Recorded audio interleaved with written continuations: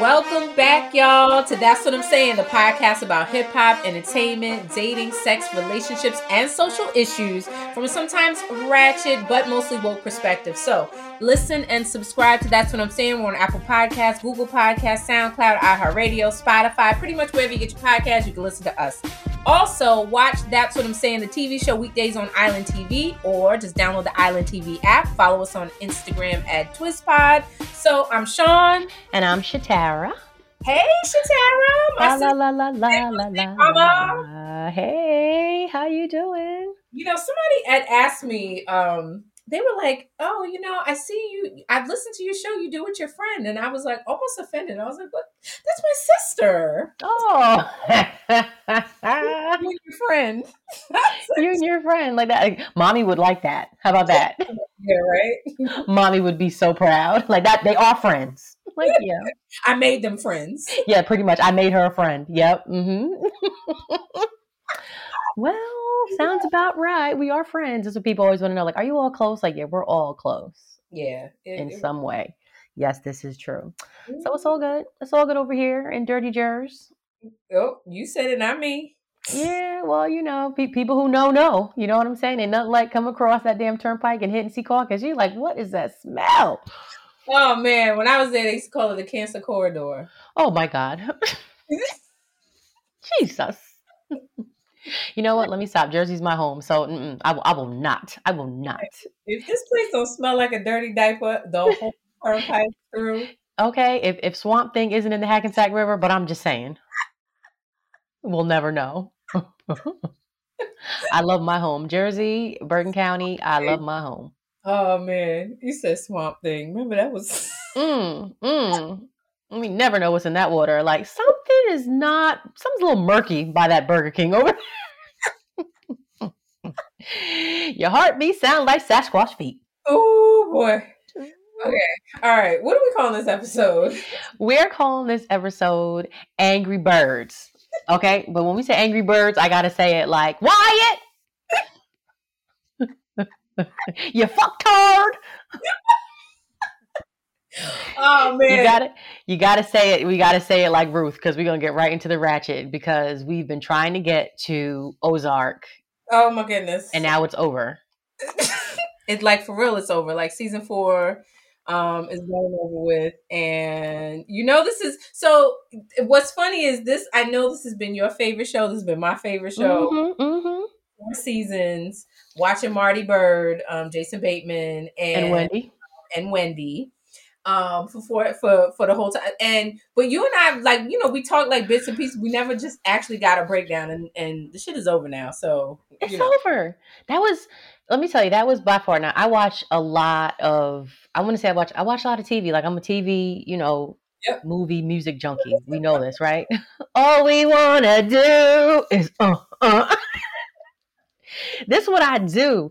And let me tell you something. I love drugs. And when I say I love drugs, I mean, like, a lot of my entertainment circulates around the drug game. It's the crazy. I'm like, oh my God, did you finish watching Snowfall? What's that about? Drugs. Did you finish watching Ozark? What's that about? Drugs. I'm like, my life. Somebody was like, you know, Snowfall stands for like cocaine, right? Like, that's Snowfall. Yeah. No idea. Yeah. You didn't know? What, you thought it was their weather? It's like, I love it. Yeah. You know, I mean, I can name like 5 shows off the break and be like, yeah, all of that, Queen of the South, like, all this stuff is the drug game really causes for some good entertainment. And what's funny is, like, it's about the drug game, but, you know, it's the story of Marty Byrde, who was he was an accountant from Chicago, and basically he was like laundering money for the Mexican drug cartel through his accountant company, right? But he got into it. Like, he was forced into it. He was kind of forced. Well, because it came out that he was actually laundering money, because he pretended like he didn't know anything about it, and that's how they killed his partner. And then come to find out, he really was laundering money. So he came up with this whole idea of, you know, on a whim, like, I can go out to the Ozarks, move my family out there, and continue to launder the money in exchange for his life. So the drug cartel let him move out to the Ozarks. Like the middle of, I mean, you know, it's like the middle of that. Him and his wife and the 2 kids, and they move out there. And basically that's where 4 seasons of the show. Like, just when you thought it couldn't get no crazier.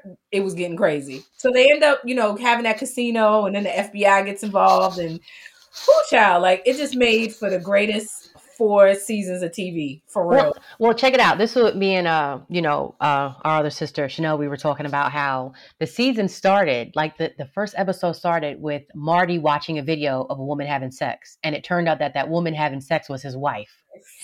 That is how the show started. Within the first 5 minutes, you're like, "What is going on here?" Mm-hmm. He caught his wife out there. Like that was no joke. And they had like no love between them. And then over the season, you start to see like these two people really, they love the hustle, first of all. Mm-hmm. Then like, when the hustle comes out of Marty, like she falls in love with him a little bit, like, oh yeah. It turns her on. It really gets her. It really gets her. But then there's no sex between them. Like they have a sexless marriage. Like hands down. The only sex we saw was when she was getting it in with her affair dude, which I think he ended up getting killed.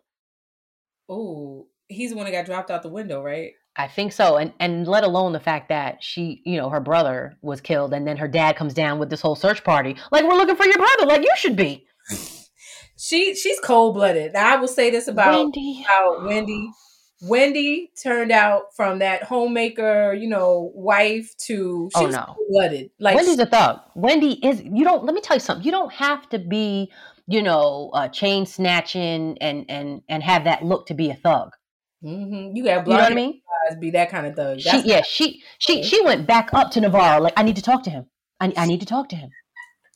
We can figure it out. She's a hustler. She is the best telemarketer I've ever seen in my life. He's gonna kill her, and she still was going. She still talked to him. Somebody get your sister involved. How about that? Now check it out. Camilla, and now her name is Camilla, which is Navarro's sister, right? Mm-hmm. Camilla is actually in Queen of the South, and her name is Camilla as well. I saw that. So I wondered if they try to use that as like were we supposed to tie it all together? Because it would be real. Yeah, they're gonna do like a Ghost in Power, see little clues and then he'll come back. Figured. I was like, what are the chances? It's Camilla and she's running shit. Like this kind of makes sense. And her name is Camilla. She talks like this, like I have no intention of killing you or your family. She's cold-blooded too, though. But I'll tell you, if you come any closer, I will shoot you in the head. And let me tell you, Ruth was ready for her day, wasn't she though? Huh? Ruth was ready for her day. She was getting her pool built. She was about to live the good life, okay? And but at some point you have to feel like she kind of gave up on life. Like, I don't know. I think that was more of her, ending it. Because once her cousins died, and just like, it was some scenes in there when Marty said, he was telling Wendy, because Wendy don't like Ruth, but the whole thing is like Wendy and Ruth are like the same people. They're a little bit alike. Yeah. So Marty was telling Wendy, his wife, he was like, we've destroyed everything in her life. Like, yes, not nobody. And everything got worse because of us. That was some real shit. Like, he has a heart. That's the thing. Marty has a heart, but Marty's a thug too. Yeah, when they flew him down to Mexico, that whole torture weekend. He saw the books. He was like, "This isn't right. Somebody's cutting a corner here. The books, the numbers aren't right. It's not adding up. Somebody's." All right, so take this back here. Dude translated it. He was like, "Who the fuck is this guy?" He's like, "Well, I'm just here because your boss wants me to be here." So, he's so calm with it. He's such. Ooh, child. Right. The torture weekend. That was the whole. What? Then here go Wendy. How's it going down there? It's a wreck. What do you think? Oh, somebody's cutting corners. And I love the Langmores. They was, it's like you don't come in contact with those kind of white people. Like I don't really, you might see them on TV or whatever, but you don't really know them. Well, yeah. Well, you know what? You might know them, but they hide it very well. How about that? What you mean? They in the could woods. Be your neighbor. They live in the woods. Okay, I'm just talking in terms of like their life and what they really got going. These motherfuckers never got a security system. With all the shit they got going on, they still got that same sliding glass door in the back. They don't ever lock the door. You know what I'm saying? They got this truck, rolling up, telling them they got to get on the plane to Mexico in 5 minutes. Like, they have no sense of security. They still live a very privileged life. You know what I'm saying? They have a casino on the boat. They don't act like they're scared for their life for nothing. No, because they got the FBI behind them. Oh, shit. That man, it's so much that happens. So one of the things that I want to point out from the show, excellent show. If you haven't watched it, it's everybody. It's worth. I'm watching again. I'm going back for more. Yeah, watch it again. Mm-hmm. But what I would say is the acting. You know, like sometimes you watch these shows and it's like, oh, you know, I mean, they're good, but it's like, but the acting is so superb. That's what I could say. Because there are times I would watch this with somebody and they'd be like, how do you know what's going on? I'm like, because some of the dialogue is not dialogue. It's body language. It's how, you know, Marty may look at Wendy or, you know, just a scene where it's like, it's not really a lot of words, but you know exactly the person. They did such good character building. Exactly. That's what it is. They built them so good that we're a little bit knowing how they're going to move and what they're going to do. Exactly. That's why I'm like, I'm invested because I'm all in and I know these people. That's how I feel like I know these people. And that's how I was like, so good. Like I'm sitting there like, you know, I was watching it with a friend. He's like, they're not even saying nothing. I was like, I'm telling you, it's a lot being said right now in the scene. Listen, we knew Ruth was going to go up there to kill Navarro's nephew. She had her little hoodie on, listening to Wu-Tang the whole time. All right. Which I was ready. They not do an excellent job. Whoever produced this, Nas and Wu-Tang Clan and Biggie Smalls. And Killer Mike showed up and she was like, I like your work. I love it. I love that. I love it. Yeah, she said she don't sleep. I said, what? And, you know, when you look at how her character, to me, like the way that she was taken out in her white and she had her dress on, I feel like the show was really about her. Mm-hmm. It was about the birds a lot, but it was about her, like her being so young and have gone through shit and lost, you know, everybody. Remember all the ghosts showed up? The father, the uncles, they had like a barbecue. Remember they all showed up and it was like she thought she was dreaming. Mm-hmm. And they told her like, come on, get food, whatever. Like that was really sad because like in reality, like none of them are there. Well, that's why I was like that to me foreshadowed her death. That's how it was going to happen. Oh. That, you know, on the other side, she'd be embraced. I mean, that's what I was like. Wow. Food for thought. Yeah, because she was filling up a pool, remember? But the whole thing was there was a body in that pool. Yep. Remember? So yes. I'm like, oh, this is the end. Like I just, you know, you could just kind of see it all come. But then did you expect Noah to do what he did? To go back to at the end. Noah shot the FBI dude. I did. Came back with the DNA. You expected Noah to pop up with the lesson that the guy, remember the naked guy who was they were renting the house from the old man? Who would have thought? Yeah. Marty. They was like, yo, there's a naked man out the front lawn. Remember that? And him and Noah were friends and he, you know, loved that man. Yeah, and he had like Noah went his way. Like he was, you know, he wasn't fucking with his mom. He's great with the numbers like his father. He was doing the whole thing, but at the end, he came through for his family. He did. And then the FBI guy was like, "You guys can't get away with that. No, you can't." And then she's like, "Look, what's your price? Everybody has a number. That's Wendy's favorite thing. Everybody has a number." And he was like, "I don't have a number. You guys are not going to get away. I have so much DNA in this cookie jar, teeth grind. Like, oh, I'm pissed." Boom. And Noah, he closed his eyes, and that's what the old man taught him to do when he was shooting. He was teaching him how to hunt. Oh, it all came full circle. I was like, wow. But I must say, when her kids wasn't fucking with her and her dad came to get those kids. Mm-hmm. And what did she do though? She ran off to the nursing home and she checked herself in and she was like, tell the kids I'm here. They'll know what to do. Tried to go twice. The first time they wouldn't take her. And he said, listen, we got people really here, real deal. She was like, okay, fine. She came and checked herself in. She did. She's so manipulative. She was like, tell the kids, Marty, just tell the kids I'm here, okay? Yeah. And then Ruth came to see her and was like, wow. She was like, yeah, like, had you not checked him out, he would have still been alive. I was like, ooh, this is getting deeper and deeper. Mm-hmm. Mm-hmm. They're taking me there. But I will say this in closing, because we got to keep moving. Mm-hmm. I was driving to a show the other day and I was running late. Okay. And traffic hit. And I was I started to have a little bit of a heart attack, just a little bit. And Wendy Bird's voice came to me as I sat in traffic. And she said, have some fucking faith.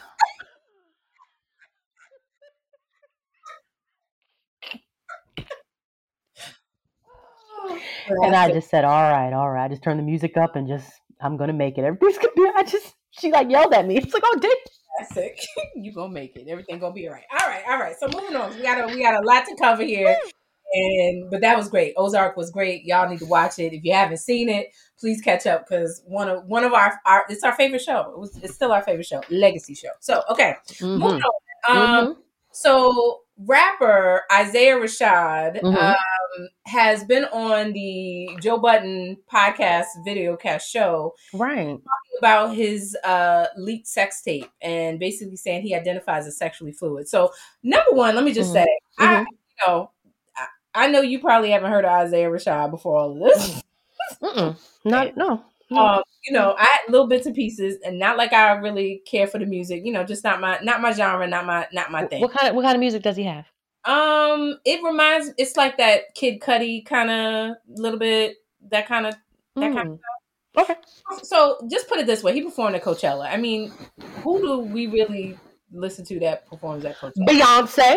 Other than Beyonce, and that's been how many years ago? So let's leave it at that. But as far Lizzo, as who? I said Lizzo.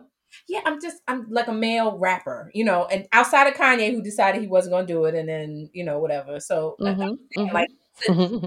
understand it's a different genre, it's a different different whatever. Got it. So there was this back in I guess February. There was this on Twitter of all places. The Twitters. There were videos of sex tapes, or videos of this rapper Isaiah Rashad that was leaked. So yeah. So here's the thing, because you haven't seen it, have you? No. I found it. I mean, anyway, I found a link. I saw it. So yeah, tell me. So there's two videos. So here's the thing. He's saying that his thing was like it was leaked, and it was like one of the terrible point in his life, and a lot of things were going on in his family. He already has admitted he has like some mental health issues, and dealing with drug use. It's very open about that. But this part, he's saying that it was leaked. So now he's like, I'm sexually fluid. I caught that. Okay. However, here's my thing. So I watched the two little video clips on Twitter, right? So the first one is he is holding the camera phone, right? Okay.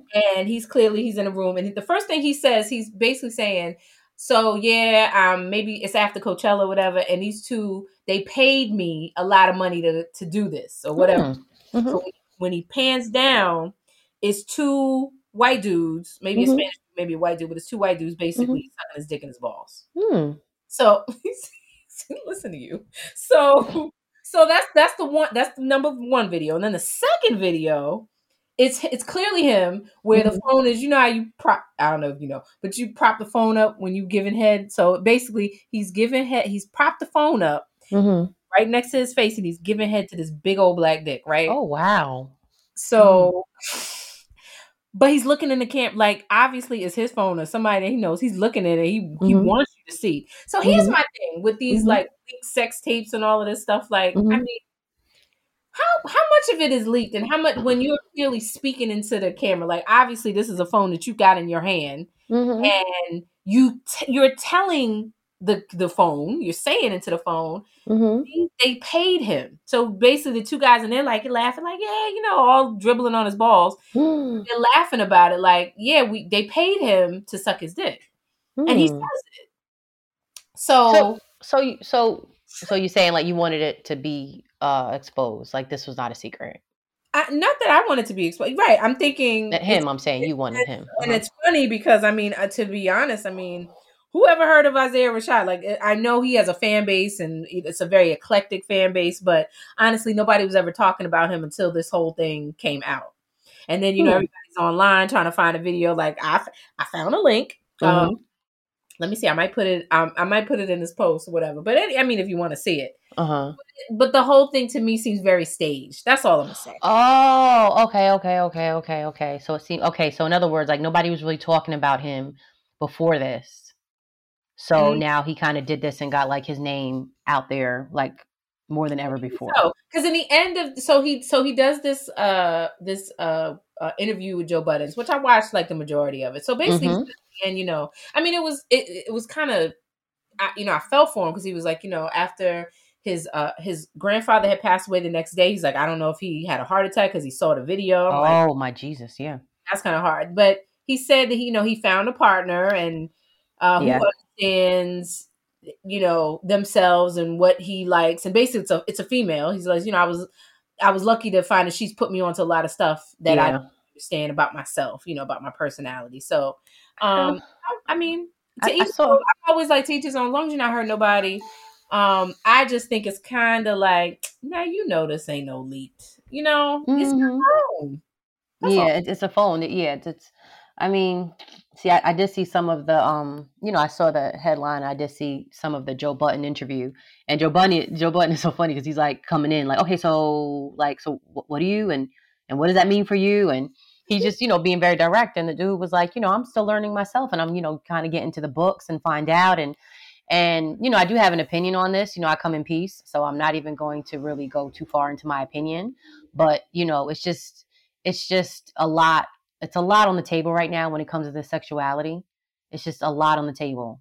So when you say like, oh, I got to, put my head in the books, I'm like, were these books that were just published within the past like 5 years? Oh, like all this stuff is very new. Like all these like just very titles and pronouns and like all this stuff that you got. Hey, I sound old school when I say this, and that's fine with me. This is all very new. I'm not saying, gay people didn't exist. I'm not saying transgenders didn't exist. I'm not saying, bisexual. I'm not saying it didn't exist. I'm just saying, see those 3 I just named? Now there's so much more on the menu. Mm-hmm. And I just feel like there's mass confusion going on. I'm going to say specifically with like, the younger generation of the Z generation of kids. Like, so it's mass confusion going on. So when he says he's hitting the books, I'm like, oh, you hitting the books? Oh, okay. Mm-hmm. Yeah, because I was like, well, for what? I mean, I'm learning. I'm like, it's a grown ass man. Like, I hate to say that, but like, you like the D?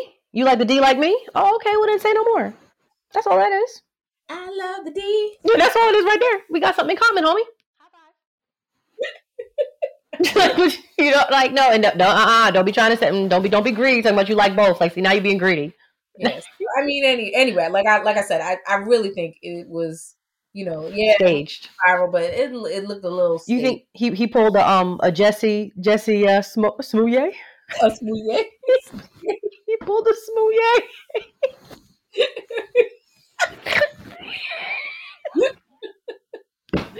And they had MAGA hats on. And then the dude testified and was like, well, we was playing with each other. Like, what? We had been seeing each other after every show, and we had dates. Like, he pulled a Smouye. So yeah, maybe so. Maybe Okay. Well, hey, mission accomplished. If it was to get everybody talking and to get the conversation going about some of these, especially like Black artists who are more than just straight out there or whatever, closeted, however, then the conversation has started. Yeah. You got it. And Kid Cudi too. Yeah. Same thing. Because, I'm just like, well, broke or suck a dick. He sure didn't let the world know that. Like, good Lord. Yeah. They paying you? Like, for real, that's what we doing now? Oh my goodness. All right. Mm-hmm. Okay. You know what? You like it, I love it. That Coachella money was not enough. Okay, so hey. Ah, yes. Anyway, what we got next? All this love for free. Better come and get. That was a jam. Amber Heard, I know the whole trial was going on between her and Johnny Depp. Mm-hmm. And on Wednesday, honey, the jury has dropped the verdict, and Johnny Depp has officially been defamed by the ex-wife, Amber Heard.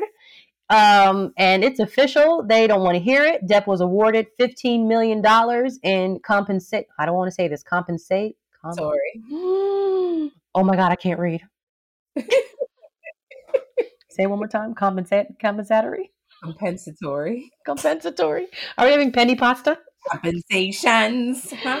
Compensatory and punitive damages. But he can only legally receive up to, listen to this, $10.35 million. Mm-hmm. Of that 15 million. Oh, geez, how bad is that? Okay. So, she, in her claim, she received $2 million, and she's saying that she's heartbroken. Even all the evidence that she had was not enough, to stand up and influence or sway the court with, everything she put on the table against her ex-husband. And, basically, if this blonde hair, blue eyed lady is, giving the tears and telling them like, this is what he did, and they're still like, not Johnny Depp. Then they're like, well, will they ever believe us as Black women? Will they ever believe us? That's taking a stretch. When I heard this part, like, Man, don't be mixing me up with. I'm not even comparing myself. Please don't. Now I do, I mean, there's some serious implications for. Basically, they both won, but it was what they call comparative negligence, basically in the law. So she had to pay, he had to pay, but she had to pay. So, and I think because I don't know if this is the right, because what I'm hearing is she's got to pay like 10 million or something. Or yeah, she's got to pay 10 million, and her lawyers are like, well, she don't have the money to pay him. So there's a part of me that feels bad because the whole thing was she wrote an article and she never named him, but wrote an article about her experiences being abused. Yeah. And she never named him, but he took it upon himself to bring it to the court, to take it to court and say, I lost some jobs over this because of this anonymous article that you wrote. So it's crazy. Yeah, I do agree. It's kind of like a setback. Like, well, damn, don't get out and publicly shame, like, because in reality, she didn't name him. So, I mean, you feeling guilty, Depp, and I like Johnny Depp. I really do. I have a friend who works for a company that represents him, and he makes so much. I mean, he made like $6 million last month just off of like a little commercial he did in China. Like, he works, he makes his money. So, but do I believe? And I like Captain Jack Sparrow, but I mean, do I believe that he punched her and dragged her and did all that shit? Yeah, punched her, dragged her, head butted her, pulled her by her hair. Yeah, didn't he like sexually abused her? Probably fighting back, and he lost a finger or something that had to be reattached. Yeah, like, I mean, if there was constant abuse going on, and she brought it to the forefront, then I just feel like, yeah, that this is a sad thing for for the back to have been turned. Like, okay, well, anyway, next. And I just feel like the court is looking at her like, okay, well, you wasted our time, so now what? Yeah. So. And that's what you get for going against Johnny Depp. That's how this can almost come off. Yeah, and the hate that she got online, I was like, what? Because first I was like, Amber Heard, like, what? Oh, I watch all the Marvel movies. Like, she played in Aquaman. She had to figure it out for a minute. Like, what was she in? Underground nymphs, one of the underground mermaids or something. So, but she got so much hate. There was like a petition to take her out of the next sequel of the movie. Like 10 million people or something signed it. I'm like, these people is. Let me tell you, people. That's what you know.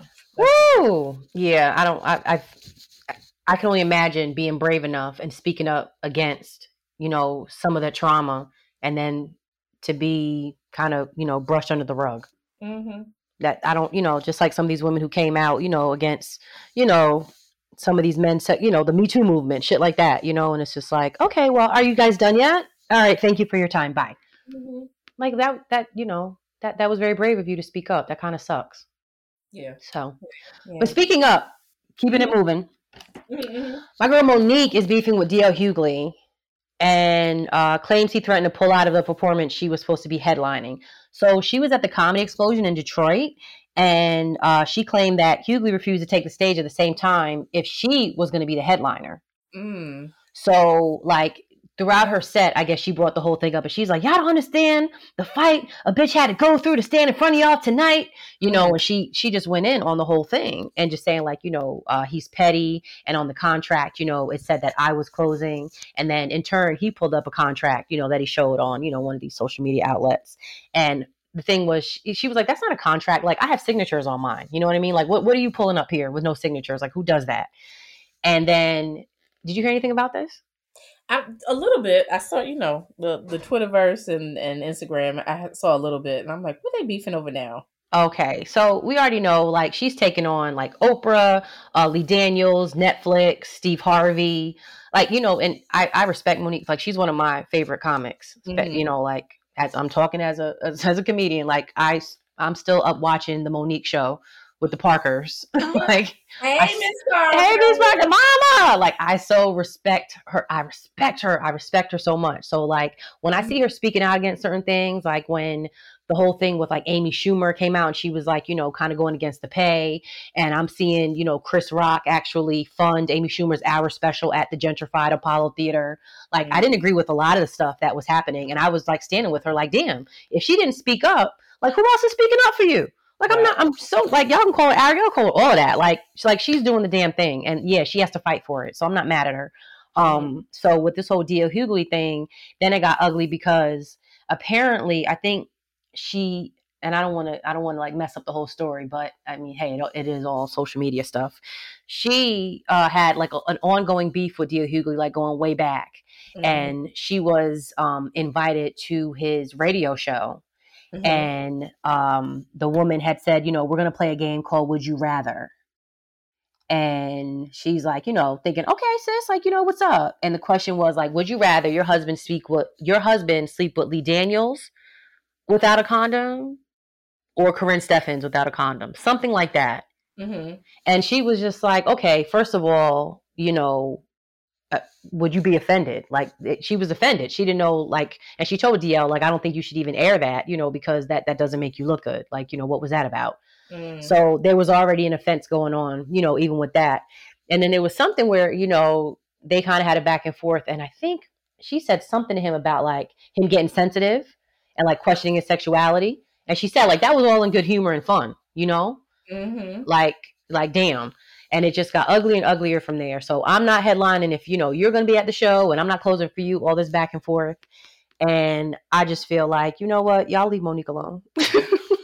Yeah, I like Monique, and like you said, like I do feel like she gonna speak, and I admire her for that, and I admire her courage because you're like, man, this is supposed to be comedy, but she's got to be a damn activist, just for equal pay and all of that. Yeah, mouthpiece when it's like, man, it should just be fun. But you see, like this is just this whole thing, and I just heard little bits and pieces of it because.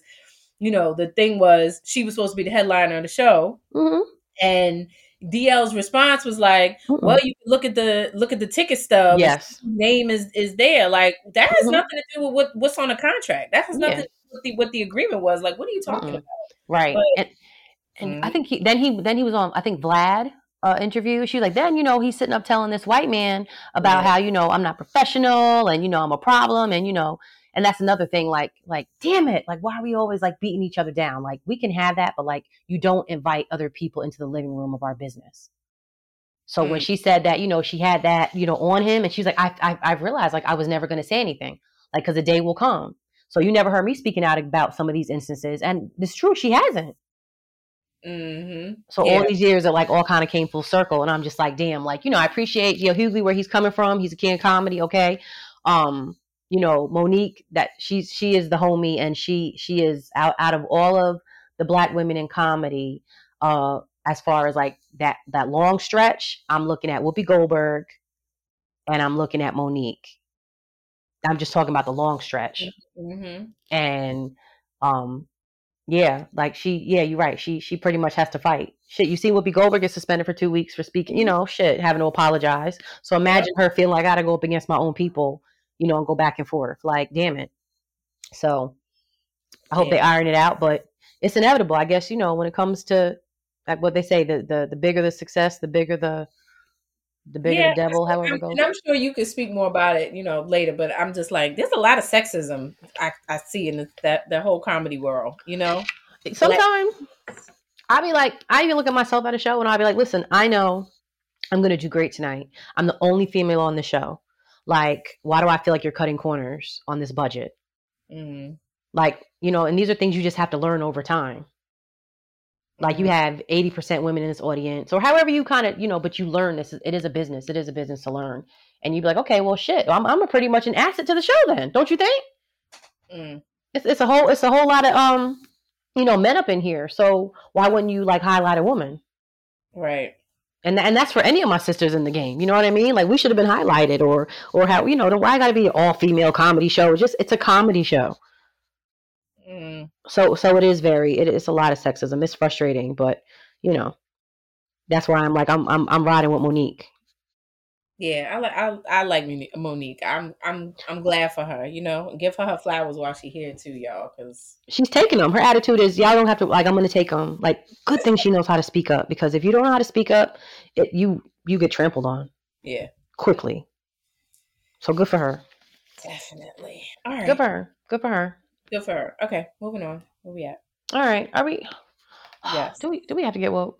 We do have to get woke. You know, this is look. We're bi. We're multi what multiculties. We Just really quick. I'm gonna get a T-shirt that quotes Monique saying, "Y'all don't understand the fight a bitch had to go through to get in front of y'all tonight." Get that. I'm gonna get that on a T-shirt. Hashtag Monique knows her shit. Ooh, child, you should get that. Oh my goodness, you should. You should sell That's it. just an idea, girl. I'm just trying to sell my merch. Hold on a minute. But yeah, that's Monique. I'm with you. I like it. Mm-hmm. Okay. All right. So, all right. So, I'm over here with the news on, and I feel as though we have. It's almost like repetition happening right now with the gun violence. So, there were 4 people killed in Tulsa, Oklahoma. I don't think you knew about this because you were talking about the shooting in Texas. So yeah, there was a shooting at the hospital, and I was just talking about, when I worked in healthcare, I was just saying this. I was saying, like, anybody could walk in and say, I have flowers for somebody. And it just reminded me of Michael Corleone having to move his father's bed. Like, there's, to this day, like, there's still no sense of security there. And this gentleman did go in and, he was an active shooter. And we just learned that he was looking for his surgeon and anybody who got in the way. Yes. Was it a black man? I saw a picture of the surgeon was a black man. Did he? The surgeon was a black man. Did he kill him? Ooh, I know that there were survivors and there were fatalities. I'm not sure exactly if he killed a surgeon. Mm-hmm. Wow. I don't want to.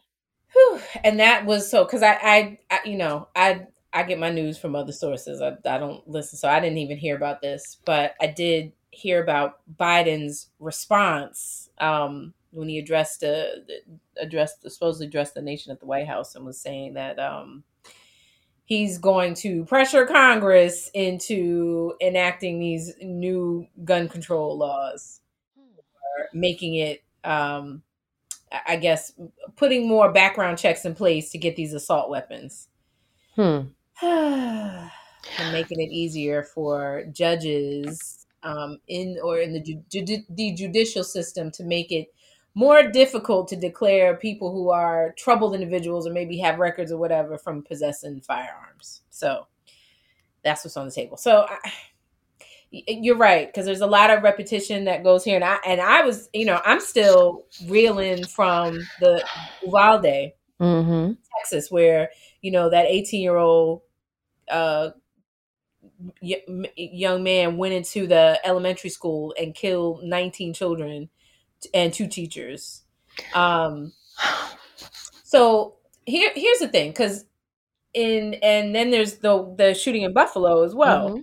So and they're all using these assault style rifles, these AR-15s, which, for all intents and purposes, these are weapons that are used by our U.S. military. So how they get in the hands of these people, I don't know. Like, just take this into consideration. An AR-15 takes a 5.5 millimeter bullet, and it strikes the human body at a speed of 3,251 feet per second with a 1,300 foot-pounds or 1,300 pounds of kinetic energy. So they're assault rifles. They're military style death machines. I mean, they were talking about some of the parents at Uvalde. They had to provide DNA samples so that their children could be identified. So, I watched Stranger Things with your nephew. It's like one of our favorite shows. I know you said you were watching like first, second season. Yeah, I gotta catch up. Good show. You know what I always say here? That's what I'm saying. I always say, if you want to know what your government is, or want to know what's going on, you need to watch some of these TV shows. You need to watch movies. Stranger Things season 4 has gotten so real. I'm sitting here and I'm watching this with your nephew, and I'm like, this is stranger than even, this is not a kid's show. The basic premise is, a lot of it talks about MK Ultra. You don't know what that is? Y'all need to look it up. And government experimentation and how different, and different experiments that were sanctioned by our government, and this is, even though it's called science, Stranger Things, and it's science fiction, there's a lot of truth in it. So when I say that, just take some of the things that have come out about the Uvalde shooter or the shooting that happened. So one of the things, if you know anything about Uvalde, Texas, it's like it's a border patrol town. A lot of blue collar, a lot of immigrants, and a lot of kids are children of patrol workers, patrol the borders. So, I mean, you could say without saying, what kind of people are going to live in this area, right? This kid, and let's not even call him a kid, the shooter, the killer, 18 years old. He purchased. So, mind you, this is the neighborhood that he lives in. This is the town he lives in. He was able to purchase 2 AR-15 assault rifles. One of these guns go for like $2,200 alone. So he bought 2 of them, plus he bought bullets on top of that, and he bought the tactical gear to go with it. He also had this brand new truck. Now, I don't know how much his truck is worth, but I'm willing to say, like, we're talking about at least a $40,000 truck. So he has this brand new truck, which the day of the shooting, he crashed it into a ditch, his brand new truck, and was pulled, was assisted by the police, who let him go. And then he went on to the school. Now I'm thinking, you got 2 AR-15s in your vehicle. You got all this tactical gear and bullets. You get into a car accident or an accident. You're in a ditch, and the police pull you over. You mean they let him go? Yeah. And he went on to the school. Another fact that's coming out is just, it seems like the slow response, where police waited more than an hour before invading the classroom, which this guy was holed up in. They were talking about there were kids. Now we're talking about this is elementary school kids who obviously have cell phones. There were kids that were calling 911 on the cell phones in their classroom, scared and afraid, while this killer was on the loose for over an hour.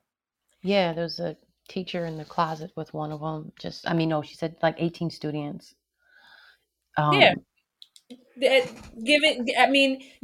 heard about the officer. So, and I've seen I know you've seen the footage, because I saw the footage where you had officers standing outside and tackling parents that were trying to get in. There were some parents who were allowed to get in. Basically, any officers, any of these border patrol officers, it seemed like they were able, who had kids at the school, they were able to go inside and get their kids.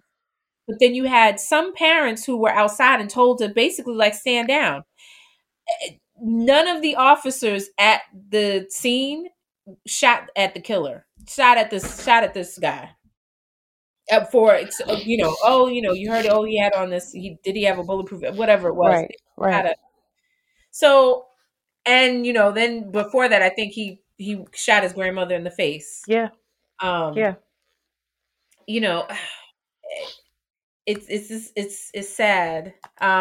We've just become so. Let me not say we. Let me not say we. But there is a national, I guess, feeling. It becomes very desensitizing. What can we do? We offer our thoughts and prayers. Somehow, that there's some money exchange. Maybe some words being said, but nothing really is done. Right. Because basically, there is a price. That is the price of owning a gun, and that is we kill kids, we kill civilians. This is a society that we live in, where it becomes like a sacrifice of children, of parents, of workers. You hear the stories, the teachers, the protectors.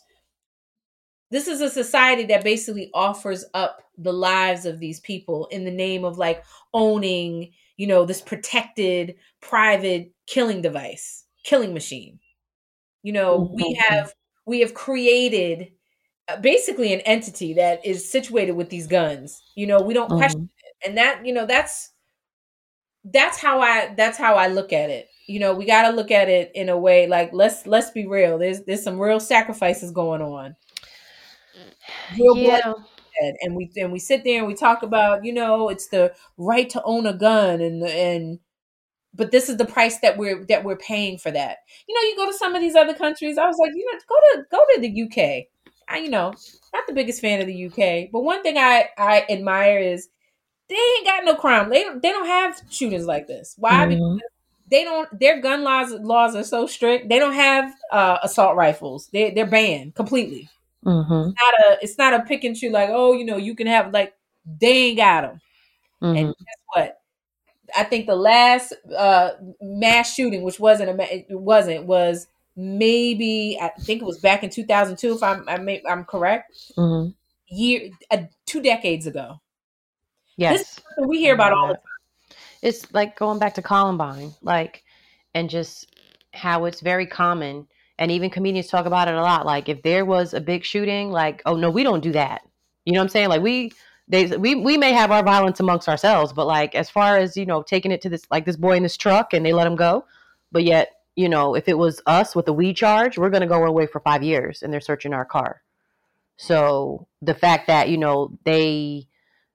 I don't want, the privilege that they uphold amongst one another. I'm going to say white males potentially, or whatever America offers you, that you can drive around and feel so free to do so. It says a lot. Look what happened. Mm-hmm. Just like, who was the kid that did the shooting before? Hello? The one in Buffalo. And they ended up taking him to like Burger King or something before. Oh my gosh. Something crazy like that. Like, so this is the United States I live in. Mm-hmm. I know that these gun laws, they're talking about, making them stricter and so on and so forth. And I hate that it has to be even talked about or put into play after so many people have lost their lives. Like it shouldn't have come to this. And let's be real about guns here. When they say guns don't kill people, people kill people. If I have a loaded gun and I sit it on my countertop and I leave my house for 2 years and nobody enters my house, guess what? That gun remains loaded and untouched and nobody gets killed. But when it's in the hands of somebody, then guess what? That's when it happens. So if there's no restriction on the people who have these guns, well, yeah, that's a big problem. Mm-hmm. But I'm just trying to say, why is there such a big freedom? Why is there such a big freedom with these weapons? That's another thing. Why is there such a big freedom? Mm-hmm. So what I'm saying is that I live in this country where I see like Black people have to fight for like everything. We're marching, we can get killed unarmed and, there's no penalty for it. We have to fight. We're always fighting and marching. I see this a lot with us. We're a very terrorized culture, whether or not people want to see it. We've come a long way, but there's still a lot of stuff brewing. And I know historically, I can look at my history book and see a Black family hanging from trees and a group of white folks with rifles and rakes and, you know what I mean? And pickup trucks, and they're all smiling around these dead bodies. Have you ever seen those books? Of course. Have you seen those pictures? Mm-hmm. Okay. Now, and then, and then to say, oh, we kill the baby too, and everybody's proud and they're happy about it. And they terrorize the kids when they go to school. And this is just culturally to, impose evil on this culture of people. So what I'm getting to is, when it's okay to kill someone and murder them and terrorize them, then guess what? It's in your culture. And right now, when I see these young men that are killing, just because of in Buffalo, and they're going after Black folks and people of color, guess what? I feel like it's their grandkids. That's all it is. So they don't see that they're doing anything wrong because nobody's speaking up. I agree with you. I also think it's like, why are we the only ones like in awe about this? Like, what's going on? No, I think it's not that we're in awe. It is just being desensitized and not feeling like we can do anything about it. Bad choice of words. I don't mean to say in awe. I'm just saying, why are we the only ones that recognize that it's the mental state of this culture right now? But to me, it's handed down to you. Like you're grandfathered into this shit right here is what I'm trying to say.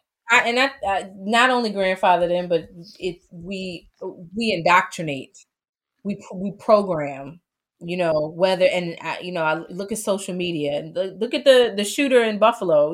One of the things he was saying was like, everything that he learned online. He became indoctrinated with the hatred or whatever that was online. And it takes a really because I'm all about freedom of speech, but at the same time it's discernment, and I keep pushing that, because when you don't have that mental discernment, that mental ability to discern right from wrong and good from evil and all this other stuff, then you fall a victim. And that's why he's and I think he used those words. He was indoctrinated into it. It's a long history line coming, is what I'm trying to say. It's a long history. But guess what? When we were going, and during the Black Lives Matter movement, George Floyd was killed and many, many others before him. And we were going up to the White House for a peaceful march. Do you remember the guards up there with the rifles ready? They were ready for us. They were ready to kill us. Do you remember that? Mm-hmm. And then how much later was they overthrew the Capitol? They stormed the Capitol, and nobody was ready and waiting for them. They let them indoors. It was nothing but a big beer fight. They had a bar fight and said, "Let's take this somewhere else." Mm. And they went right on down there. You know what I'm saying? Hurt some people, killed a few people, and no consequence. They're still talking about it to this day. It's just being talked about. So you see the difference? Yeah. They were ready for us with rifles and guns, ready, and now they can't seem to get a grip on how their sons and their sons are killing people by the numbers, just rolling up in the grocery stores. Why don't you look into the mental state of white America? Like, real talk. Look into the mental state of white America. That's the bigger issue. Mm-hmm. Nobody's really saying that. Like, the gun law. Like, why do you come as a representative of Texas and bring your firearm and want to talk in this, legislative meeting and be like, wait a minute, I brought my firearm. This is something that you should have in your home. What? That he speaks. It's we can go deep on this. It's the level of fear that they had. There's a fear that they. I'm not even gonna listen. If you say to me, I have bears in my yard, and I just never know when one of those a bear. I'm not talking about Yogi Bear. Okay, I got a bear that may come out, and this because that's where I live. I live with Marty Bird in the Ozarks. Mm-hmm. Then guess what? Hey man, I hear you, man. Got to keep a firearm.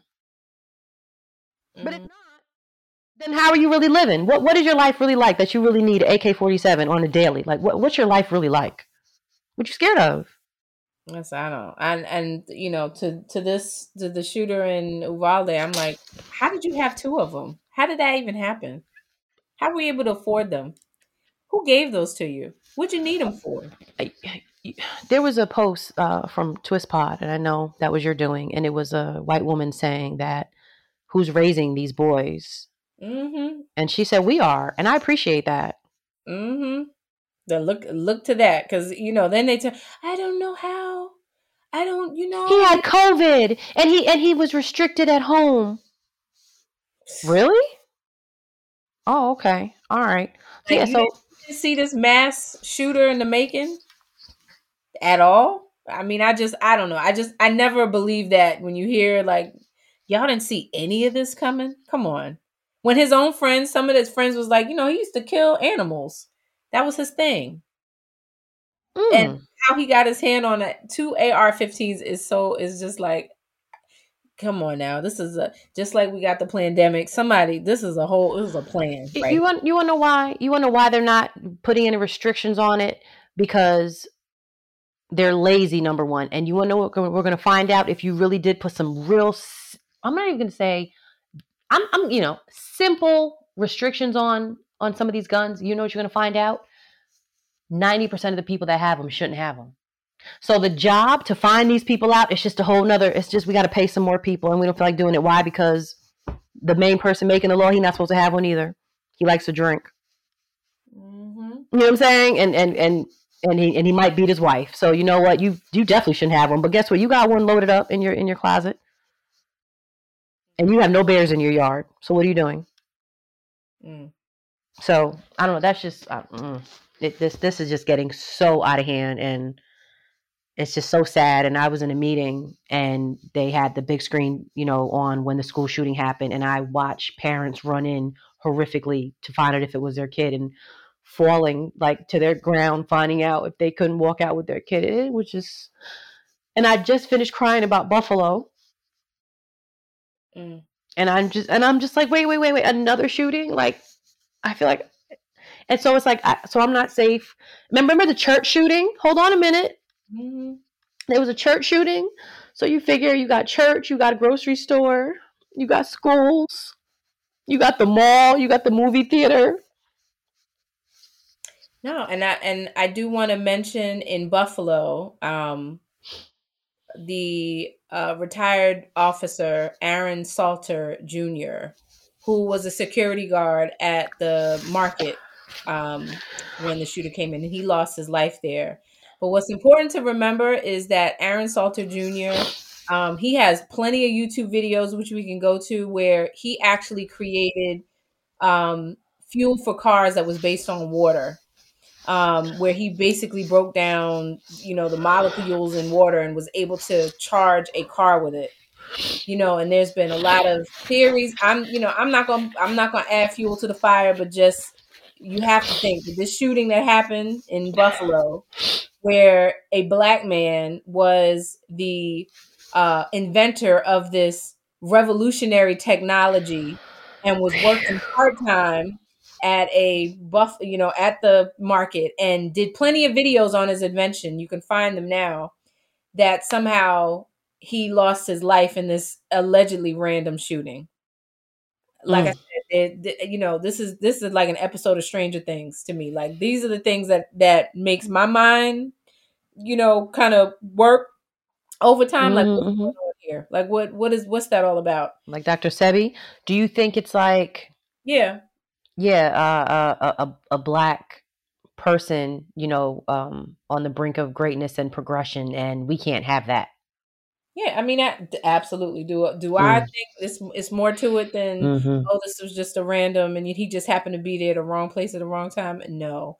So I would just encourage the engineers and techs out there, because his technology is available. Like, he didn't hide it; he was sharing it. It's out there to continue his work. Just like there's so many people who continue Dr. Sebi's work. It's something to exalt him and to uplift him. He's now, become an ancestor, but he's left technology that is so revolutionary that, just for him being killed in a random, supposedly mass shooting should not be his legacy. So, I would, like I said, tech people, engineers, y'all should be looking into this, because it's a little known fact that this is a man that lost his life in that shooting. But to me, that's not a coincidence at all. So,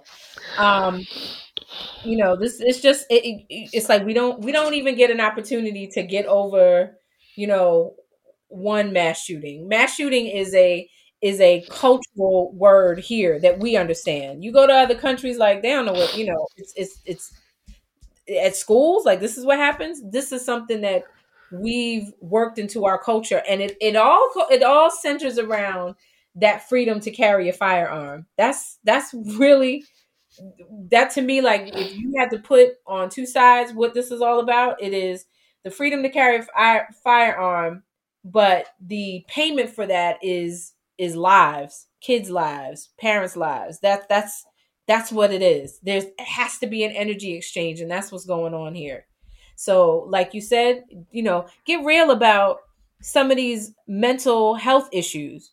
We live in this society where everything is, you want to be politically correct. You don't want to hurt nobody's feelings because everybody is so sensitive. But let's be for real. There's a lot of mental health issues going on in these different cultures. Whether you got to turn on Euphoria and see some of this, like, this is, it's almost like no wonder some of these kids have so easy access to guns and then decide to go in and in a fit of rage and shoot all these people. Well, where's that coming from? Where's that rage and to me, it doesn't happen overnight. So either we're not paying attention, we've become so, desensitized to it. We don't really give a fuck about these kids because we just allow this to continue to keep happening.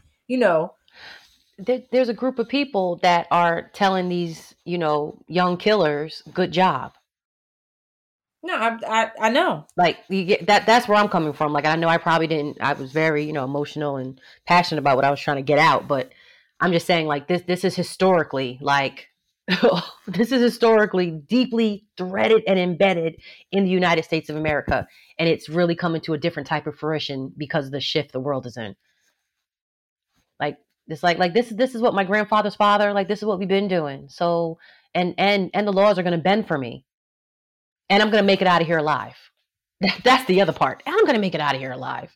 So this is ongoing, and now we have phones, and now we have cameras. And I would hope that we have more power, and we're in positions, But no, they need to move this law, for hate crimes. But does that really even matter?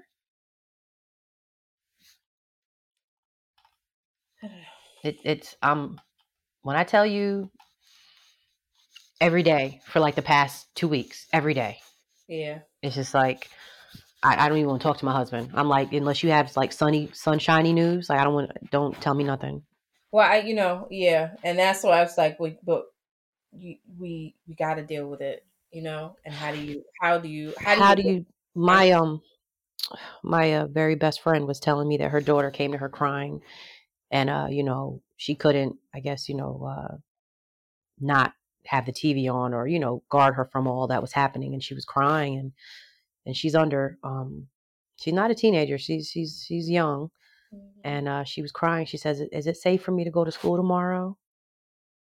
Yeah. And I just lost it, and I'm like, oh my God, that just broke my heart. Just I think about that too. When I can't even put it into words because I don't want to live in fear. I don't. No.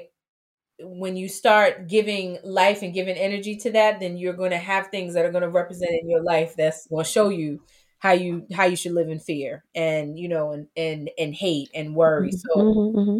I work very hard not to affirm that in my life, but it's hard. It's it's a day by day. Yeah. I have a teen son that goes to school, and you think about these things, and then on top of that, it's like we live in a day and age where I've never heard of this before, but I get it all the time where we get get notifications on the phone just to let you know if they're doing some sort of drill at the school or some sort of red flag alert or something where they're letting the parents know that they're just training the kids what to do if an attacker comes in the classroom. This is the culture that we live in, where they're being trained on how to respond. Most of the kids have cell phones, so where do you go and who do you call if an attacker comes in the classroom? This is real. But and going back to it's not I'm all for it's not guns don't kill people, people kill people, and that's the truth.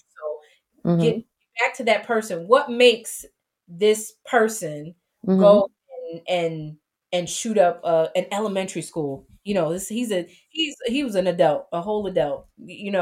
From what I understand, had no real connection with the school other than just whatever, and we'll never know what the real, if there was any reason and no justification for it at all. We'll never understand it. But what makes that person?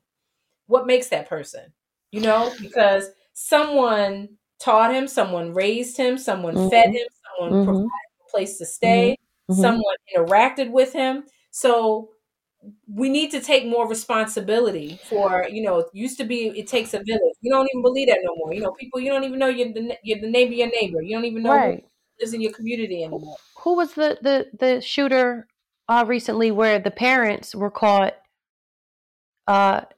helping him, and the mom sent a message saying like, next time don't get caught? Yeah. The parents totally knew what he was doing and what he was up to. And that's what I'm saying. Like, let's take some greater responsibility for that.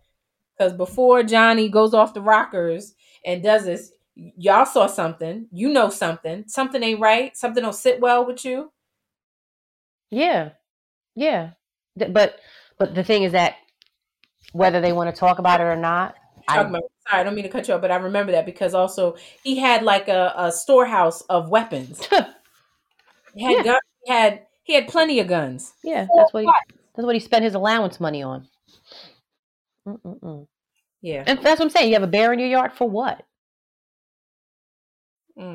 So, it's but so much, even for that, like, if you're somebody who likes to hunt and all that, sometimes that sounds very like, Confederate flag on the back of the truck type of thing. Like, what's really going on? Like, okay, fine, the sport, you golf, you hunt, but then to some extent, I just think of historically what all that was, why you walking around with a rifle, to terrorize people, and just shoot freely when you want with no impunity. Like, I know that United States, and that's what it feels like it's happening on another level. Yeah, so I'm all for a greater gun control. Like, I don't even see the reason why are they walking around with semi-automatic rifles anyway. Isn't that wild? Like, I remember the rapper T.I. was caught with just so much ammo in his house. Like, it was just, I remember they just had, like, he has a whole like gun system to start a war. And even I said, how do you live knowing that you're going to need those? Just point blank period. Like, do you sleep good at night? Like, are you living in fear every day? Like, why do you need, ready for war in your mansion? Yeah, and there are some people that do feel safer with a killing machine in the house. I don't know. Okay, I don't. Okay, well, yeah, everybody, it's a to each his own. But then again, no, if it's not to each his own if you want to murder a population. This is real, though. It's some real sacrifices going on. We need to really be clear about what are we making these sacrifices for, and what are we doing them for? Why? What's it all for? This is just so. I'm sad that we have to talk about this on the woke, and I'm sad that it's many shootings since the last time we had our show. Mm-hmm. Yeah. That like really makes me sad. Like, I know I can have fun and be silly, and and then I'm sad that like on this part of the segment, like I'm crying. Like, it just really 18-year-olds. Like, kids with that, you think like, you're 18, but you're still a kid, What about going to school or hanging out with your friends or even going out and smoking weed, whatever it is? Like, these are kids that probably have no friends. I hate to tell you, but like that hate that you have, for other people is really, flip that inside out. It's a self-hate. Mm-hmm. You know what I mean? Like, so it's a low self-esteem, it's self-hate, probably have no friends, insecurities, all of that stuff that teenagers go through. And that's why, that's why they say teenage years are the hardest years. Cause like you're finding out who you are and like you're learning to like really love yourself, Kids are not always nice. Kids are terrible. Kids are mean. You got this whole cyberbullying, and our attitude is like, well, just log off the computer, shoot. But if the computer is your life, and that's all it is, well then, yeah, they are, they're sad, mm-hmm. sad young individuals. Mm-hmm. So, right. Anywho, I pray for the world. Mm-hmm. And for the parents and mm-hmm.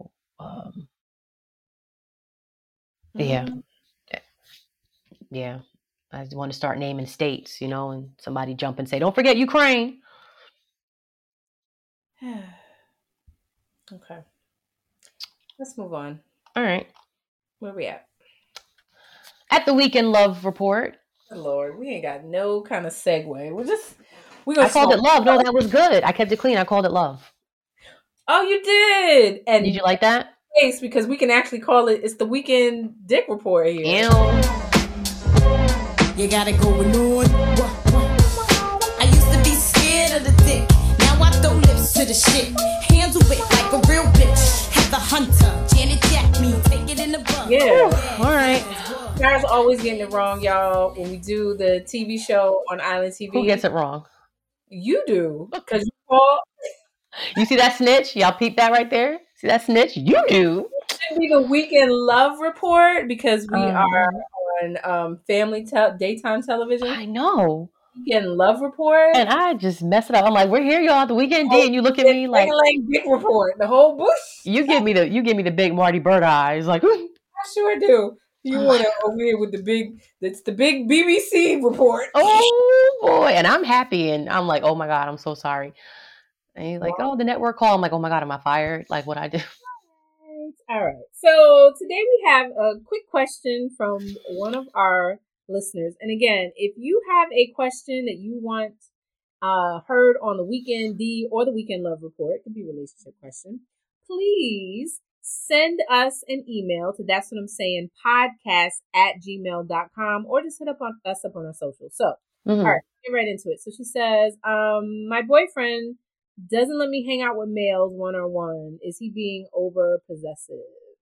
Sarah, what say you? You sound 22. What's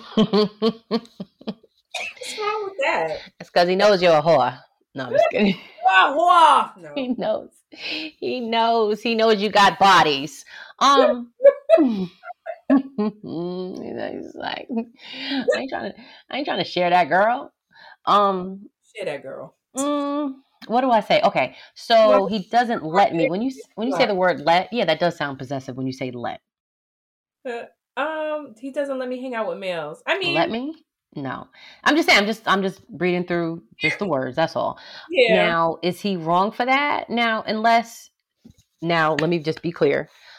I'm a female who believes that men and women can be friends. And I do believe that when people say stuff like men and women can't be friends, I do believe that they're speaking for themselves. You can debate me down all you want, and I just listen to you, and all I'm hearing is I can't, and I can't, and I can't. That's how I hear it. Yeah, you're right. That's just, you know what I mean? Like, you know, if you were to say like, oh, you know, women are never faithful. Guess what? You're speaking for yourself. You know, and that's just how. So, you know, I do believe men and women can be friends. I'm married now, and you know, I have male friends. Are we hanging out all the time? As I've gotten older, guess what? If you know, one of my good friends, I always say like he would be, you know, the godfather to my kids. He's in town. Yeah, we can catch up. If my husband can come along, then yeah, absolutely. If he has time, like we're going to go together. But if not, it's totally cool. Like we're going to catch up. It's not a thing. Are we having sleepovers? No. But yeah, that's just us. So yeah, I think it depends on the relationship, especially if maybe he just doesn't trust you or he doesn't trust his damn self. Is that what it is? That could be it too. And like I said, you're only speaking for yourself. So if he's like, nah, you can't be around it. And then the question you need to flip on him is like, so how do you act when you're around your female friends then that you so high post? Like, what's up? So here's my thing. My question is, I have so many questions because I think I agree with you. Like, I think, you know, males and you can be friends, like males and females can actually have platonic relationships. Like, you know, I have guys that are friends, you know, and only friends, and being in a relationship. But you know, it's kind of like a tricky sort of. It's a fine line. Like I would tell her, you know, does your boyfriend know these male friends? Right. That would be the first thing. Like they gotta, you know, at least meet, do something, do a little mixer or something. Everybody gets to meet each other. And then. You know, is he being overpossessive? You know, I don't think it's because he's doing something. Like, that's not what, I just think she probably hasn't given him enough reason to feel comfortable around her male friends. And, you know, maybe it is for her to just kind of solidify with him, like, hey, this is so-and-so, this is my friend, we only friends. Now, if she done been, you know, if there's some past fuckerations been going on, that might be in this dancery. I'm listening. Yeah, you got that right. Well, then you might got a problem because I'm saying is that fair? Because what I've noticed is, you know, for those, you know, maybe one time we tried it, it didn't work, and then we just became friends. Like, then I want him to be, you know, I want my friend to be friend with my boyfriend or with my man. But I know deep down inside, like, it's probably not a good thing unless I divulge the whole, like, yeah, we might have did something in the past, but it's over now, you know. And then I think then he would have a right to be like, well, you can't hang out with him no more because that's true because you got, you know, a naked past, literally. One time a crackhead, always a crackhead. That's like, wait, that ain't right. Wait, I was watching Girlfriends the other day, and it was where Joan and William got together. And I was like, oh, I don't like this. And she wanted to know who was better, Monica or Lynn or some shit like that. And I was like, wait a minute. Like, what season is this? Because I'm so confused. And then it turned out that when her and William were supposed to have sex, they couldn't. And they were just like, they realized they were meant to be friends. But mind you, he had been with Lynn. So I was like, see, I don't like this. I'm not liking all this little triangle. So now when Monica comes in the picture, you know what I'm saying, his new wife, she looking at all these hoes like, y'all are all my husband's friends, but he's been serving D to all of y'all. Like, so this is stupid. These damn LA girls. I ain't got time for y'all. Let me turn to living single with my homies. I did not know that. Yeah, you forgot? Yeah. So I did. So I think that sometime also, like, it is for, like, for me, if I have, male friends, it's my position to check my male friends. You know what I mean? Because like, I got a man now. So, technically we can't hang like we used to, or we're not going to be on the phone chim. And like, there are certain things that are going to be curtailed because like you said, it is a fine line. And I want my man, I don't even want to give him any inkling or any thought of any insecurity of anything because there is nothing. Right. So I'm making sure there's unspoken respect that's there. Just like when one of my male friends was engaged and he was like, oh, you don't call no more. I said, nah, because, I don't want homegirl to even think there's anything, or I don't want every time the phone rings, she like, it's me or anything. Like, it's an unspoken respect I have for her because she's in the picture now. This is true. So that's how I pretty much roll with people. Now, everybody doesn't, it's up to you to really define the respect. I've been disrespected before by, I was dating, I was with my boyfriend. This was like in college years sometime. We were together for a long time. And I'll never forget, you ready for this? What? Oh, it's funny shit. Sometimes you got to check people. He had a female friend, and this female friend happened to be like his best friend's little sister. So, she was a sister of the gang and whatever. So, okay, that's fine.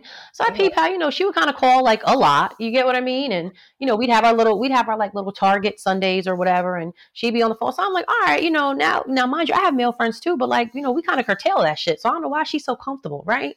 So then it really hit me when he said, like, I may have to take her to the airport tomorrow just in case if, whatever. So I'm like, well, what time is this going to be? And it's like 4 a.m. just in case she doesn't have a ride. So I'm thinking, like, isn't this heifer in a sorority? Like, she don't got no soror sister to call? Like, she calling you? So now I felt like my toes were being stepped on. Yeah. No, for real. I really did. You know what I'm saying? And mind you, I was okay with the friendship, but now I feel like now she's kind of, you're not ringing this in, sir. You know what I'm saying? Now she's kind of like playing around with me. She's playing me. So I said to him, so this is what I said to him. I said, I got homework for you. And I just want you to go and get a yes or no question. He said, what you need? I said, you ask her if she minds, and let's just say her boyfriend's name was Davey, right? And he was a little hot boy.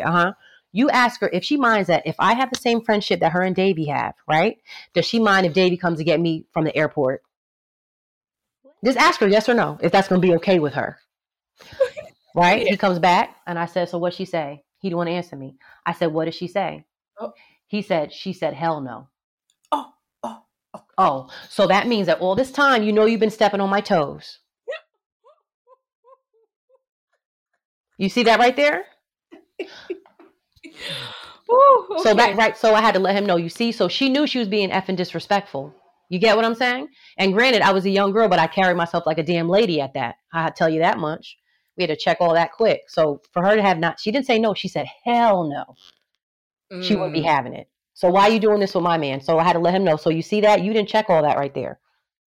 You're right. Well, okay. Brought up some memories. Sheesh. Right? So do you, and I told you it was okay that he had a friend. I told you it was okay. But see, a bitch was trying to step on my toes. Like, you really? Okay, so let me be friends with your man. How about that? Oh, she didn't like that. And do the same thing like males. Like, you got a girl that's a friend. Are they the same way? Like, he gonna try, he gonna try to hit. I mean, maybe. Well, that's the next. See, I don't. See, I'm just saying you can be friends and all, but don't be stepping on my toes. It's for you to provide the respect that person is going to have for your significant other, or make sure you have clear boundaries. Like, it's for her to just kind of set the boundaries and make your boyfriend feel comfortable. That's what I'm saying. But you outline the boundaries. You be like, okay, well, I want you to meet him. Let's hang out. Blah blah blah blah blah. And if after you still feel like, then maybe she could be like, well, then I won't. If you really, if you meet him and you know him and because I don't think they know each other. I don't think her boyfriend knows any of her male friends like that. Like, but she's saying my boyfriend doesn't let me hang out with males one-on-one. She making it sound like she's trying to go on other dates. You know what I'm saying? When you say males, I'm like, well, shit, what kind of free-for-all are you trying to have? Like, of course. I really didn't get that. I got more of like, she's trying to have he won't let me have a good time. You sound 22. Over here looking at threesomes. I'm not seeing it that way. I'm seeing that she has male friends. You want to go out, want to like, look, we're going, meet me at the gym, meet me at, I don't drink coffee, but for y'all coffee drinkers, like just something simple. Meet me at the bar. Meet me for happy hour. It's not. In the words of Biz Marquis, you never talk to a girl who says she only has a friend. Come on. Oh boy. Okay. All right. I just give her some good advice. I feel like as long as she is clear to her boyfriend about, the male, even about the past, and be honest, I don't think he should have a problem. Is he being overpossessed? But let him have the final say. Maybe let him have the final say. But that must mean that he's being fair game. I don't hang out with my female friends, so you don't hang out with yours. And yeah. Then okay, then you know what, I can dig it. You're right. Maybe his attitude is, I told my husband, I said, I'm your friend now. You got no friends, man. I snatched his phone. I'm your friend now. But no, I personally, I don't have a problem with it. But it has to be fair game. Like, you can't be telling me. And I bet you if you check his phone, I bet you got a whole bunch of bitches in his phone. And I use that term loosely when I say that. He probably got a whole bunch. Like, shoot. You do like my friend said she grabbed her boyfriend's phone one time they was driving. Man, he snatched that shit back and threw it out the window. That's how much he was not trying to get caught. That is a forever great story. I was like, what did you do with the phone? She's like, that's how much he was not trying to get caught. Man, the phone died on the West Side Highway. Girl, he threw it. He got that shit right back from her and threw it. She done got the code and they was arguing. He was not having it. Oh, that is such a funny story. So. Yeah, because life be over after that. Like, somebody getting your phone, life as you know it is. Oh, over. That's so funny. Listen, I just try to make sure I ain't doing nothing because I leave my phone out all the time. So let me hear me when I say this, y'all. My phone is out all the time.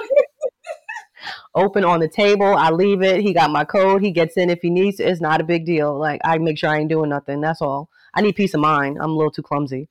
Okay. Oh, okay. Well, I think we didn't give her no advice. We just told her our own stories. Throw the phone out the window. Find out if that girl wants to be taken to the airport. There was no help. No, just be transparent. Tell him the truth. That's all. And if he says no, then he says no, and he love you, girl. Oh, okay. But in that game, then it has to go the other way around. But then also question why you're trying to have male friends too, like to the point that they will cause your relationship a little tiff. What's wrong with us? Hold on, let me go back. No. Why are you trying to have male friends that will cause like problems and friction in your relationship? That's what you got to check on too. But she's not saying that. But he has a problem with it. So Because he know, he be like, yo, because I know how he look at you. It's probably one of those like, yo, because I see how he be looking at you. It's that type of friend. And it's probably his homeboy. All right, I'm making shit up. All right, let's go. Oh, okay. All right, moving on. Where we at? We're at the side piece news. No, I'm just playing. We're at the gym. Okay, yeah. And my gym, you know what my gym was going to be? You're going to laugh about this, but my gym was going to be the thong song. Oh, really? Because I came on the other day and I was like, this was a gym. So funny. I heard it the other day too. Yeah. Ooh, that's so scandalous. I was like, this song used to be like. I put it on my playlist for my. Serious. That song was a good time. Like. It was happy. Your thighs, your feet. He's singing like he's in church about a thong. Let me see that booty go da-dun. He had sound effects and everything. But instead, I chose Triumph. I gave him a ride one time, not like a ride up the street. Sure you did. You know what? I did. this was like some years ago. I was like, oh my God, he's like with this white girl, and I don't know, maybe they was beefing or something. So I like, he lived in my neighborhood, and I gave him a ride up the street one day. Somehow you be knowing everybody. It's funny, like when I think back, I'm like, man, I didn't have a little bit of connection, but yeah, and this was like way after the thong song, like when he, remember it was the time like he kind of got corny. That was around the time. Oh man, yeah. Cisco could forever. He can forever sing. Oh, I'm like, what's going on? That boy can jam. He can sing. SANG. He can sing. Don't ask. That me. And remember he had said, "What your bitches want from me? Somebody let me know." He was singing with DMX on the car. Yep. What they want. Again, he made it a church song. Okay. Anyway, so it's not your jam. Why are you? Because that was gonna be my jam, and I giggled about it. And I was like, I keep coming up with these funny little songs, and maybe next week. But in the meantime, my song is "Triumph" by Wu-Tang Clan. And let's talk. Listen, this was on the Wu-Tang Forever album, released in 1997. And this is when, when ODB was in the beginning. Wu-Tang Forever. It's 97. My niggas and niggerettes. Let's do this. This. Now, I'm just going to... I bomb atomically. Hypotheses. Socrates hypotheses. Well, listen, every time when I think of that verse, because I have a family member, and whenever they get high, they want to talk all deep. So the way I say, I'd be like, listen, I don't want to bomb atomically Socrates' philosophies and hypotheses. I can't divine how I be dropping these. Like, I have to tell them, so I don't even want to go deep with you. Who? Wait, now I want to know what family member is this? Nope, I don't want, but yeah, when I'm like, I'm not even trying to go deep. Like, I'm not even trying to get philosophical with you. I'm not trying to bomb atomically. I'm not. Oh my God. Okay, is you with me? With you at? So Wu-Tang consists of many members: RZA, GZA, Old Dirty Bastard, Method Man, Raekwon, Ghostface Killah, Inspector Deck, U-God, and Master Killer, and they're affiliated with Cappadonna. He came a little bit later in the game, and let's take it back. And this song, you have to kind of like stop it, rewind, and go through it, read the lyrics, because everybody is talking their own shit. You know what I'm saying? And what really had me, I like not Wu-Tang, what am I saying? I like Method Man, because he's like the sexiest one in the group, and I still like him. And his voice really stood out, talking about a streetcar named Desire. I was like, oh, what's he talking about? So I liked him. Now, let me tell you this one. Wu-Tang stands for, did you know? Witty, unpredictable, talent, and natural game. Man, let me tell you, I was today years old when I learned this little fun fact. This little factation over there. You just blew my mind. Just Wu-Tang me. Wu-Tang. Yeah. What? Say it again. What does it stand for? Oh, come on now. It's an acronym. Witty, unpredictable, talent, and natural game. Good man. Now, mind you, like, they are such like big fans of, the Kung Fu flicks, and all of their like interludes on their albums had that. So, like I said, hey, you got to go back, rewind, and listen. I don't know every word, but I just know when this joint comes on, I happen to know like most of the words, and I'm surprised myself. And I'm like, here we go. I bomb atomically. That is just the opening. Rip through your slums. I was like, oh, here we go. Tell your story. Walk in. What? Are you with me? With it? You at? Remember, gets high, and that's what you say. I can't. I can't bomb atomically Socrates' philosophies. Not today. I cannot. I don't want to talk about how milk isn't good for you, and I need to drink almond milk. Don't do it to me. Oh my gosh! Don't do it to me. Oh, I think I know. It's so funny. Oh, I can't. I'm like, no. I'm like, I'm having a Wu-Tang conversation. Let me call you back. This was the jam, though. Like, it was. And did I see Wu-Tang in concert, like, recently? And it's just like, man, they defined an era. There's some of these artists that's just like, man, that was an era. Because, this was, like, before Biggie became big, right? Like, yes. Yep. Yeah, it was, like, a little before Biggie. Like, Biggie kind of... Well, right around the same time. So you had like Bad Boy was kind of up and coming, but really it was Wu-Tang era for real. Yeah. All of them, all 97 of them, because they sure do take the stage, all 103 of them. And blowing like Charlamagne in 81. Like, okay, Raekwon. See, now, they roll so deep. And I just remember being in high school and there was like this crew of dudes and they were so into Wu-Tang. It was like a religion. Mm-hmm. They were just so into Wu-Tang, and it was just, and I just remember like the Wu-Tang, remember like the symbol on the shirts and oh man, like it was okay, but you gotta really listen to like what they're saying, because Jizzle will say something and you go, whoa, wait, go back. What did you say? Mm-hmm. Yeah, and they use big words. Hold up, y'all, they use big words. You know, I like some big words. Bring it. If you're gonna bring it, go big. Mm-hmm. Yeah, this is definitely like music you can like listen, like you said, like you got to break down the lyrics, because it's you know, there's hidden meaning in the lyrics, you know, and they're not just talking about like it's not really like BS, like they're actually talking about some shit. You just got to listen to it. That's why I love Raekwon. That's one of the reasons, because let me hit you with this verse and just let me tell you how deep it goes, that you really go like, wait a minute. He says, make you feel like you bust a nut from raw sex. Enter through your right ventricle, clog up your bloodstream. Ooh. Or terminal like Grand Central Station. Program fat bass lines on Novation. Getting drunk like a fuck, I'm ducking 5-year probation. War of the masses, the outcome disastrous. Good times. You're like, oh, he's saying something. You know, that's good. That was a good time rap. So I don't know, you know, now that you have to get so deep, you know, to get me, but they had some good little symphony beats, and it was really about the lyrics, and they all just pumped each other up. Each verse led into the other verse, Everybody got their little time to spit, and it was dope. 7 of them, like down the line. They all. This song was like 8 minutes long. But I like how they let Old Dirty Bastard open up. Mm-hmm. Let's take it back to 79. Wu-Tang forever, motherfucker.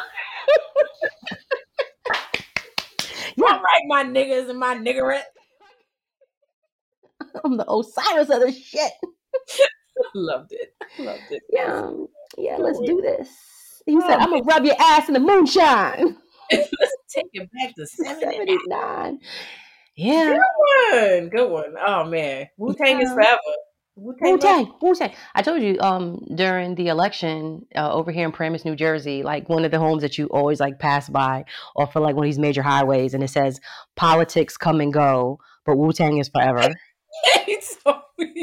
And I don't know who lived in that house, but I just want to honk and like give him a fist. And I was like, it's probably like, you know, white people love Wu-Tang. The woo. Remember the Wu-Tang with your fingers, with your hands? Yeah. Listen, it's probably a white man like behind his computer. Yep. Like white folks love some Wu-Tang. I know like 70% of their concerts be like white boys. Mm-hmm. Yeah, true. That's a fact. That's a fact. Good one. Thanks for taking us back. All right, y'all. We are now at the Support Black Business segment of the show, where we believe in growing our economy and strengthening our communities by supporting products and services made FUBU, that is for us, by us. So, look, if you want to advertise your business on TwizPod, the Pity Pad Pod, the Patty Cake Pads. Patty Cake Pads. Look, you want to put your business on TwizPod, the podcast, or on the TV show, get on here. You get your 5 minutes of fame, talk it out, tell us about your product or service. We are offering select business owners a chance to advertise with us. So go to our website at twizpod.com, contact us there for more information, or you can also hit us up on our socials to find out more. So guess where we're at? At the beginning. I wish. Is this the end? Look, y'all, we have come to the end, but you can subscribe to That's What I'm Saying, the podcast. You can listen to us on iTunes, on Google Play, all of the major podcast players. You can pretty much find us there. Also, watch That's What I'm Saying, the TV show, weekdays on Island TV or on the Island TV app. Follow us on Instagram at TwizPod. And Shatara, what else do we need to let everybody know? We want to let you know that if you have a question for the Weekend D Report, or if you want to advertise with us, And if you want to keep up to date on all my upcoming comedy shows, because y'all know I bring the funny, as well as our podcast and TV events, then you know what you got to do? You must get social with us. Slide into our DMs on Instagram or Twitter, or you can even send us a message on our website at twistpod.com. So, as always, thank you all for listening. We really do appreciate you. So until next time, stay healthy and stay well. Peace, y'all. Peace out.